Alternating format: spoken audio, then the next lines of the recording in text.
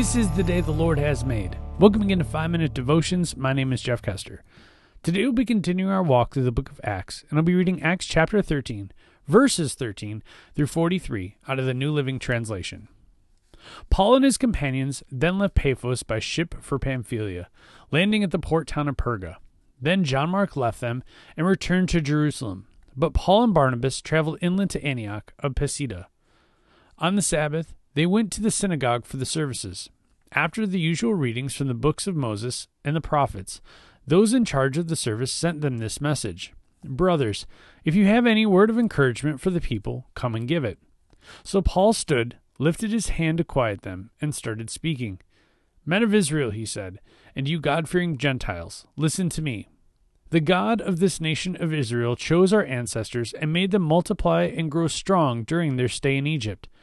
Then with a powerful arm he led them out of their slavery. He put up with them through 40 years of wandering in the wilderness. Then he destroyed 7 nations in Canaan and gave their land to Israel as an inheritance. All this took about 450 years.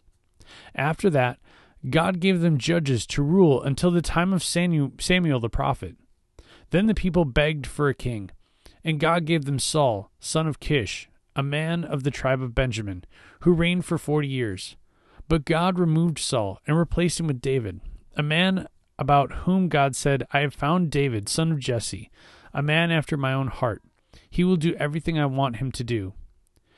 And it is one of King David's descendants, Jesus, who is God's promised Savior of Israel. Before he came, John the Baptist preached that all the people of Israel needed to repent of their sins and turn to God and be baptized. As John was finishing his ministry, he asked, 'Do you think I am the Messiah? No, I'm not.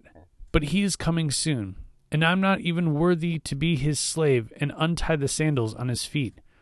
Brothers, you sons of Abraham, and also you God-fearing Gentiles, this message of salvation has been sent to us. The people in Jerusalem and their leaders did not recognize Jesus as the one the prophets had spoken about. Instead, they condemned him, and in doing this, they fulfilled the prophets' words that are read every Sabbath. They found no legal reason to execute him, but they asked Pilate to have him killed anyway.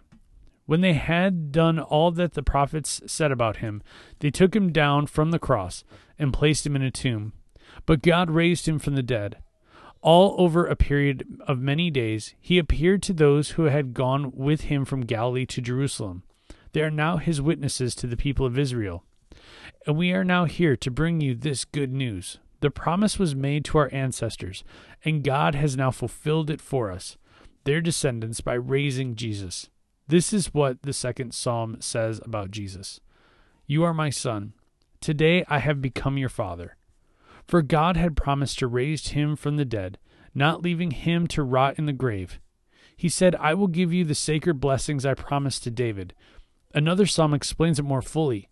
'You will not allow your Holy One to rot in the grave.'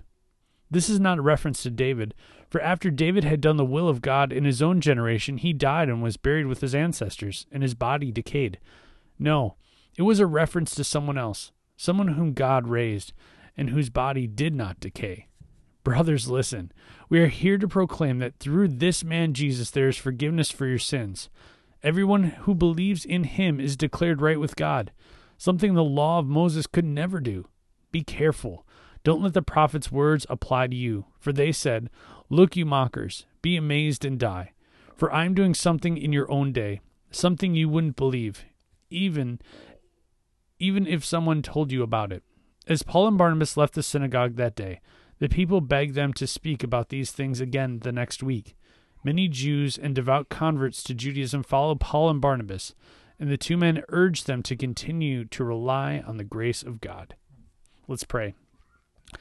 Heavenly Father, you send us so many people. You send us pastors, youth pastors, DCEs, church workers, and all those alike to proclaim the gospel. But God, you've also equipped each and every one of us to proclaim your gospel, to proclaim your good news to those around us. Give us the courage to do so on a regular basis and to live our lives worthy of being called your children. It's in your name we pray. Amen. Remember, you are a loved child of God. And how are you going to echo Christ today? We'll see you tomorrow.